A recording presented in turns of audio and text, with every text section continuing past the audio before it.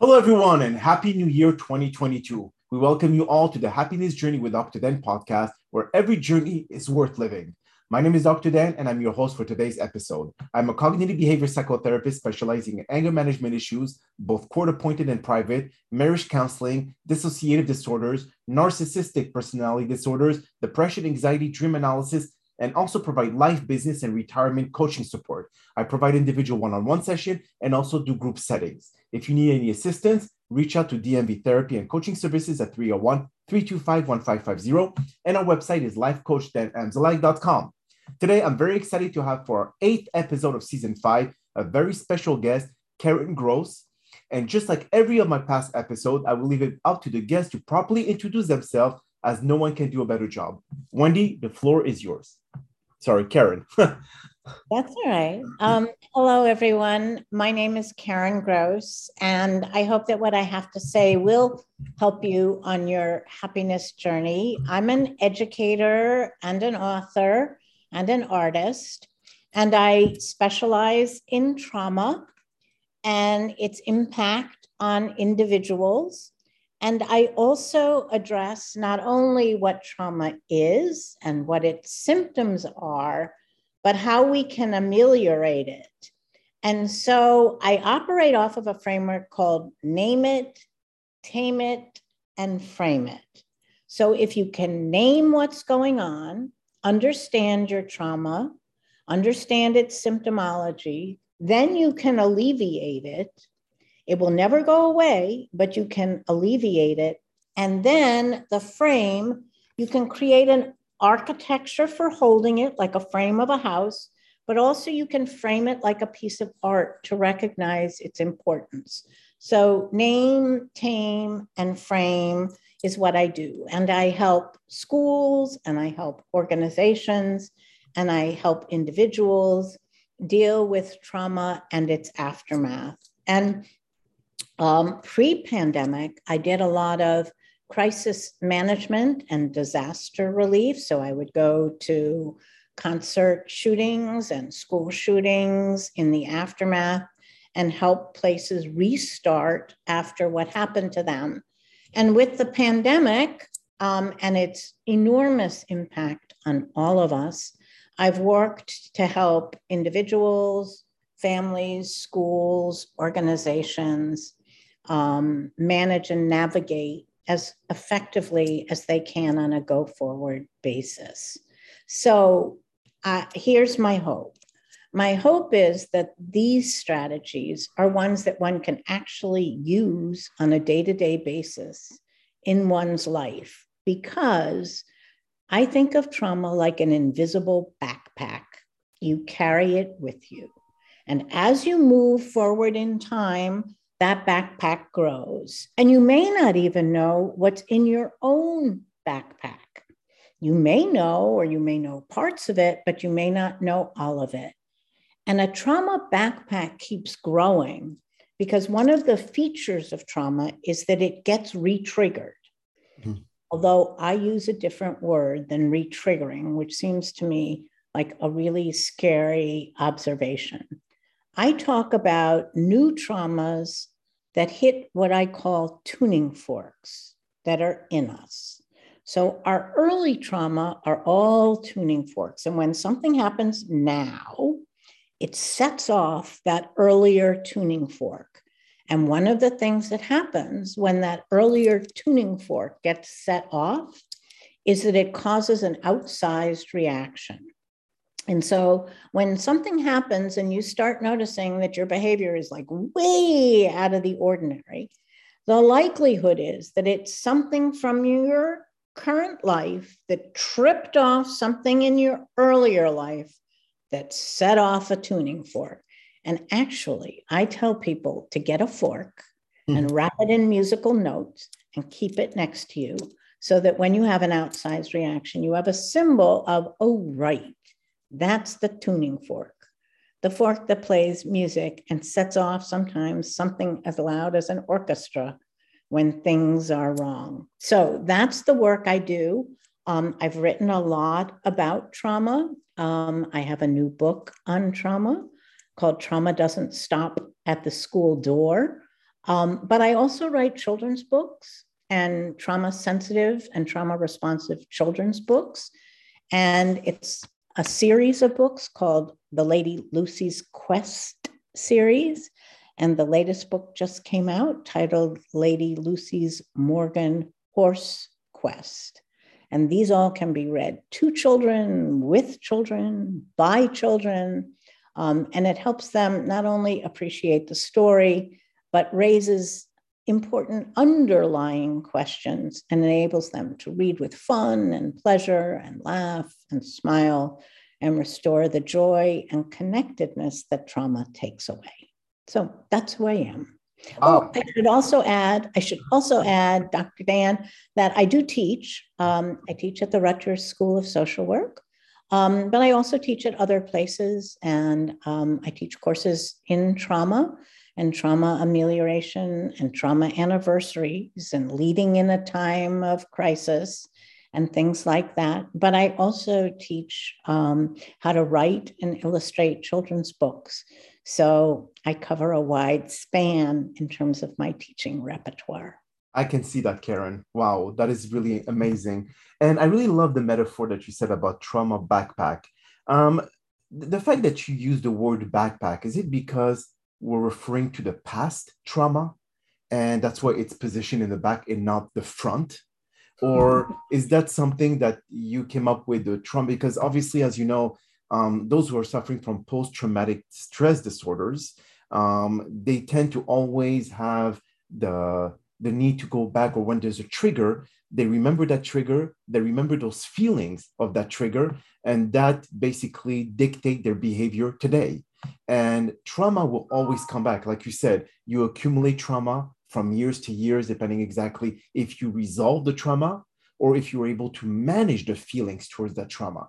So what would you recommend someone who is actually accumulating a lot of trauma throughout their lives and to be able to manage those trigger or manage those feelings? So I'm going to show you an example, but one thing I want to mention about the backpack is that one of the reasons I use the term backpack is it's something we carry.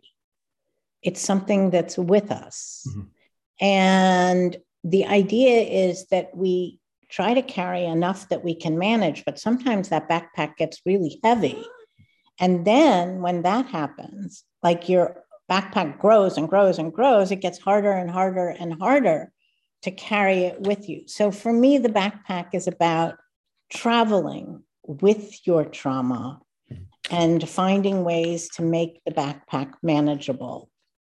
So I want to give you two strategies that I use that may be helpful to your listeners. So if you put your hand like this, mm-hmm. your elbow like this, okay, mm-hmm. and your thumb here is your limbic system, your feelings, okay. And what goes over them, your fingers, is your cognition. And this part here, your wrist, is what's known as the primitive brain or the reptilian brain. And that's where our autonomic nervous system is housed. And that's what leads to our fight, flight, freeze, fawn, and faint stuff. Mm-hmm. But when there's a trauma, here's what happens to our brain. So this is our brain. It literally flips out. So when kids say, I'm flipped out, they're not wrong. They're literally flipped out. And so part of the job is to figure out, how do you get the limbic system back and the cognition back and the autonomic nervous system under control? Because if you can't do that, your feelings are cut off and your cognition is cut off, and you're operating here from the reptilian brain. Mm-hmm. So the first thing is to recognize that you're flipped out. That's a really important part of this. Name what's happening. So when you see an outsized reaction, when something seems way out of the ordinary, that's kind of like a clue. And then you can think about, okay, I get it. I'm flipped out. Kids, by the way, if you teach them this, they can come up to you and go, oh, I'm here. I'm having one of those flipped out moments. You can help them restore, because our thoughts, our feelings, and our behavior are all intertwined. So when you're flipped out, our capacity to deal with all that is problematic. So one thing that I think is really helpful is for people to create what I call trauma toolboxes. You can call them break boxes or care boxes. You can give them any name you want. But in them, you put things that will enable the autonomic nervous system to calm down. And the way to do that is to put in things that use our five senses, and I'd add a sense, balance. So you put in something that you can see, something you can feel, something you can smell, something you can touch, something you can taste, and you create a trauma toolbox. And you stuff it with things, everything from lifesavers to Play-Doh to Slinkies to pipe cleaners to crayons to paper to little pine scented something and finger puppets and mirrors and things like that. And you stuff it all into a box. And once you know you have a trauma toolbox, you know that when things feel out of control, you can open the box and use one or more of the things in it to help you re-regulate.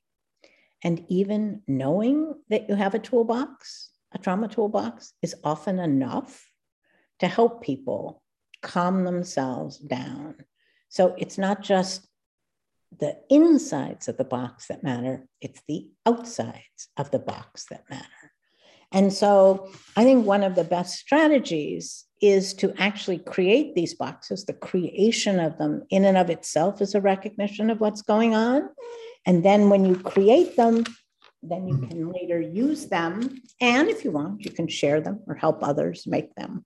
So for me, recognizing what's going on and then developing an ameliorating strategy are the best approaches to dealing with the trauma and its retriggering. If we use your idea of putting everything in one box, then the concept of compartmentalization is no longer applicable, because if people are already in a traumatic experience or dealing with something traumatic, they are so mixed up. So if you put everything in one box and they want to be able to open that box, what am I looking for in that box? There's so many different things. So isn't it like another approach that we have to kind of like divide, like, okay, this is a little toolbox for the happy things. This is a toolbox for the useful things. This is a toolbox for this. So this way, when they are experiencing a specific issue, they will know which toolbox to go to instead of going to one and starting to look for things. Mentally speaking, that is. Okay, so I agree that compartmentalization is a problem, right? And we put things in compartments and don't want to deal with them. And the things that we really don't want to deal with, we put them not just in compartments, but we stick a lock on there so that it doesn't get unlocked. In essence, what we're doing is we're like trying to take a big rug and cover everything up. But frankly, in today's world, there is no rug big enough to cover all that's going on. Right. So I actually don't believe in multiple toolboxes. I believe in one toolbox that you can use for multiple problems. Okay. Because the reality is that you don't want to compartmentalize. What you want to do is create a place where you can go and reflect and re-regulate. And so it's the opposite of a compartment. It's a place and space where you can find your way forward. And so while it's called a trauma toolbox, it isn't meant to be constraining. It's meant to be the opposite. It's meant to give you the tools that you need to re-regulate. So you don't compartmentalize. So you don't lock things away. So you don't bring out that rug to try to cover up everything bad that's happening, only, by the way, to find out that the rug doesn't work, and you're worse off for having brought out the rug than not having it at all. I see. Okay. Now, what would you suggest someone, if let's say they're carrying too much trauma in that backpack, how can they learn to start emptying it so this way it doesn't get too heavy and it stops them on their track? or they cannot continue their journey the proper way. Okay, so let me tell you what not to do. Turn the backpack over and dump it out. Okay, that doesn't work. Okay. What you need to do is process the trauma. You need to see what it is, understand it, and then deploy strategies that will ease it. So denial is not the right approach. Dumping it out isn't the right approach. Processing is the right approach, whether you do it on your own or with the help of someone else.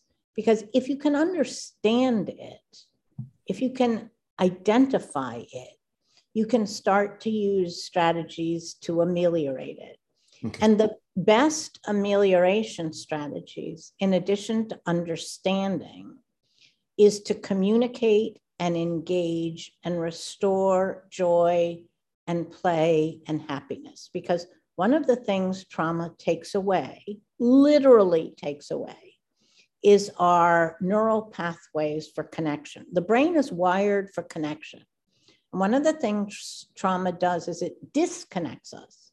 So we have to build ways to reconnect, not only with ourselves, but with others. And so finding pathways for connection becomes hugely important. And whether you do that by buying a box of paper clips or having a box of paper clips in your trauma box where you actually put the paper clips together into a long chain so you realize the act of reconnecting, or you talk to someone who can connect with you and help you reestablish neural pathways. So the good news is our brains are plastic, right? There's plasticity. So you can rebuild what trauma takes away.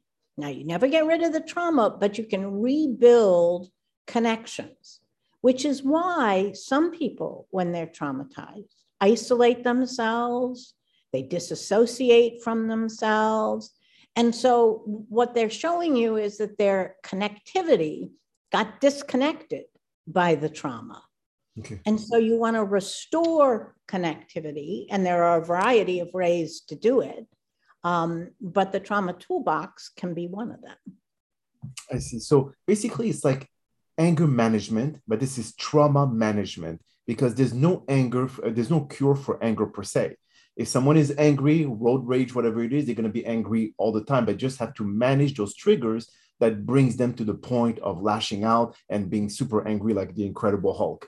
Now, in this case of trauma, when someone have lost a loved one and this feeling of void that they have, that they're carrying in that backpack, it's not that you can suddenly make them not feel the pain or make not them feel the missing part of that person that just passed away. So this part, I know that time will start dissipating those feelings. I understand that.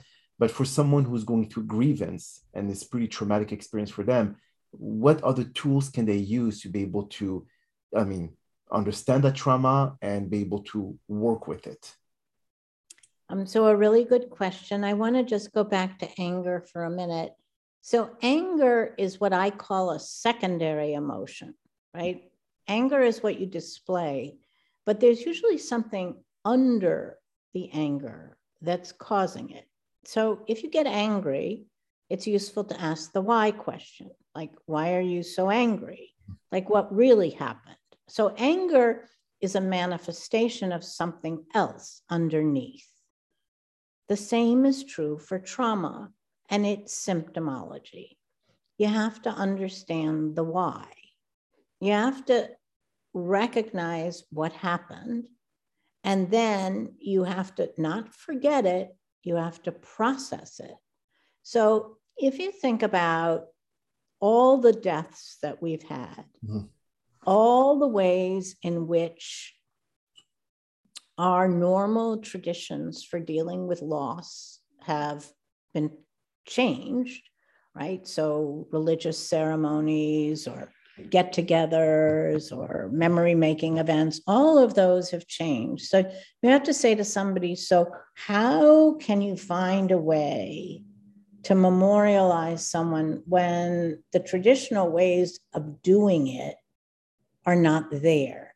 Well, the answer isn't to forget about it or to not do it. It's to come up with new traditions and new approaches and new ways that allow you to connect with what's happened.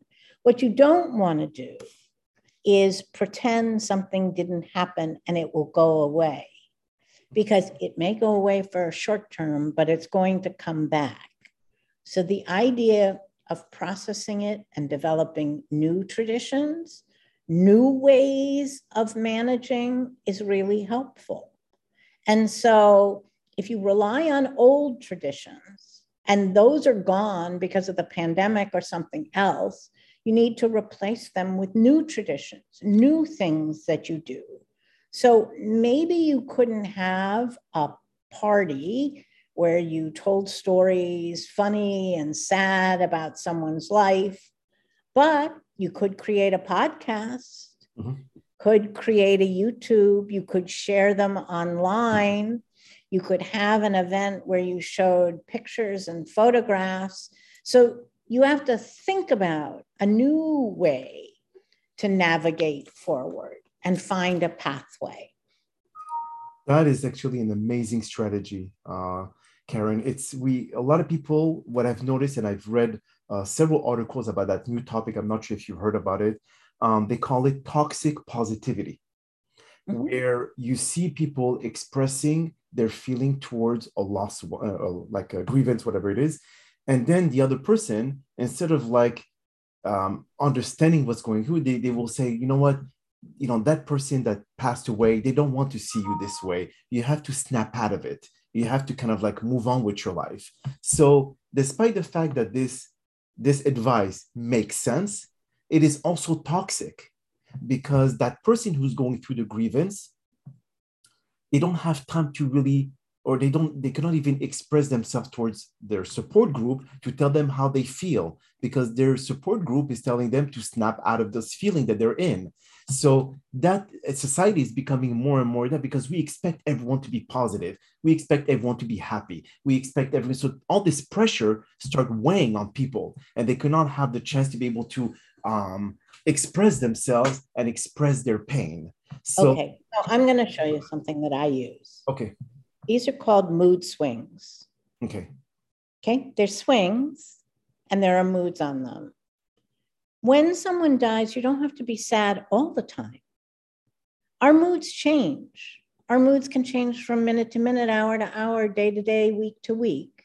So I keep mood swings on my desk to remember that when bad things happen, yes, you feel sad. Yes, you may feel angry, but at other times you can feel happy. You can have good memories. You're not snapping out of anything. There's no way to snap out. You have to process your way out. And mood swings for me are a really good reminder of how to do that. I hope you can see my mood swings. Yes, I can see it, yeah. Or your listeners can picture them. They're little swings on a miniature bar that swing back and forth with emotions tied into them. Okay, so each of those swings, one of them was happy, the other one was sad, the other one was mad, the other one was like joyful and angry. Joyful. So if, let's say, they feel angry, they just kind of like flick that swing, what will that do mentally for them? Well, first of all, it's acknowledging what you're feeling. That's a really important start. But it's also important to see it in context, right? Anger is not the only thing that you'll be feeling. It's what you're feeling now. Correct. And most people don't recognize that their feelings change over time. They think, oh my God, I'm going to be angry forever. No, you're not going to be angry forever. And in fact, some people feel guilty at certain points because they're happy, even though the circumstances are sad. It's okay. We have many moods. We go through many phases and many stages, and it's okay. Our emotions are fluid and flexible, and we have to welcome all of them and acknowledge them. I see. Now, when it comes to, you said that in the beginning, you said that you went to school after school shootings and to be able to help those who got involved to be able to understand and manage their trauma. So, but when it comes to kids which are not as developed as adults, how do they process this trauma compared to us or compared to older people? Well, I mean, there are a whole group of students right now who are young, who are traumatized by what's happened by the pandemic. Mm-hmm. And when there's a school shooting or a flood or a fire, there are also a group who are deeply affected by what's happened. And how you help kids navigate through trauma is often related to, but not identical with, how you help adults. So for me, play therapy, talk and engagement, use of materials that you can have in your hands, painting, drawing, dance. These are all strategies that help kids to re-regulate themselves. But hiding the emotions, hiding from them is not a strategy. Okay. Finding ways to express them is vastly more important. And do you find more success with the kids to express themselves better than adults, or adults, they feel that I'm older, I should repress my feelings, I should not show them to other people, I should kind of like just deal with it as an adult? But kids, they have the tendency to kind of like express themselves better. They don't fear rejection. They don't fear to be exposed by others and to make and let them know that, hey, you know what, this is what I'm feeling. This is what I want to solve. Let's get it done. So do you feel that it's easier to deal with kids versus adults at this point? Well, not all kids trust. Not all kids are comfortable. Not all kids can express themselves. Yes. So I think it's hard. It also depends what happened to them. Correct. And the family circumstance in which they're growing up. But I think it's fair to say that children have enough time to be resilient and to find pathways forward. Whereas adults have lots of old patterns and older behaviors and older systems to try to control an out of control world. Mm-hmm. So in that sense, it is somewhat harder to work with adults. But I have never found, I don't distinguish between them in terms of their capacity to grow and to flourish. I mean, one of the huge benefits of our brains is that we have a continual capacity to grow and to learn and to flourish, and our brains keep changing. And so I don't distinguish between the young and the old and everyone in between. I believe in the power of the possible for all people, all children, all adults, whatever their age or race or ethnicity or particular circumstance. And that is so true. So how can any of our listeners who actually are going through any type of trauma can find you? So I have a website. It's www.karengrosseducation, which is my name, .com. So my website has my books, it has articles I've written, it has a contact form to get in touch with me. My books, if you just Google Karen Gross and trauma, most of my books are Karen Gross Education or Karen Gross Children's Books. All my stuff will pop up on the web and you can find those. But if you want to find me, my website has how to contact me, and I respond to people who reach out. So I hope your listeners will feel free to do that if I can be of help. Beautiful. Well, Karen, that is all the time that we have for today's episode. I really do appreciate you taking the time out of your very busy schedule to join us. And thank you again for participating and inspiring our many listeners with your incredible story. Now, we hope that you have all enjoyed today's episode. And I'm also very excited about the many upcoming guests that we have scheduled for season 5 of the Happiness Journey podcast, filled with inspirational stories, just like the one that you listened to today. Now, here are some concluding words of wisdom. Dreams don't have to be just dreams. You can make it a reality. If you keep pushing and keep trying, then eventually you'll reach your goal. And if that takes a few years, then that's great. But if it takes 10 to 20, then that's part of the process. Nothing great happens quickly. If your dream doesn't scare you, it's not worth pursuing.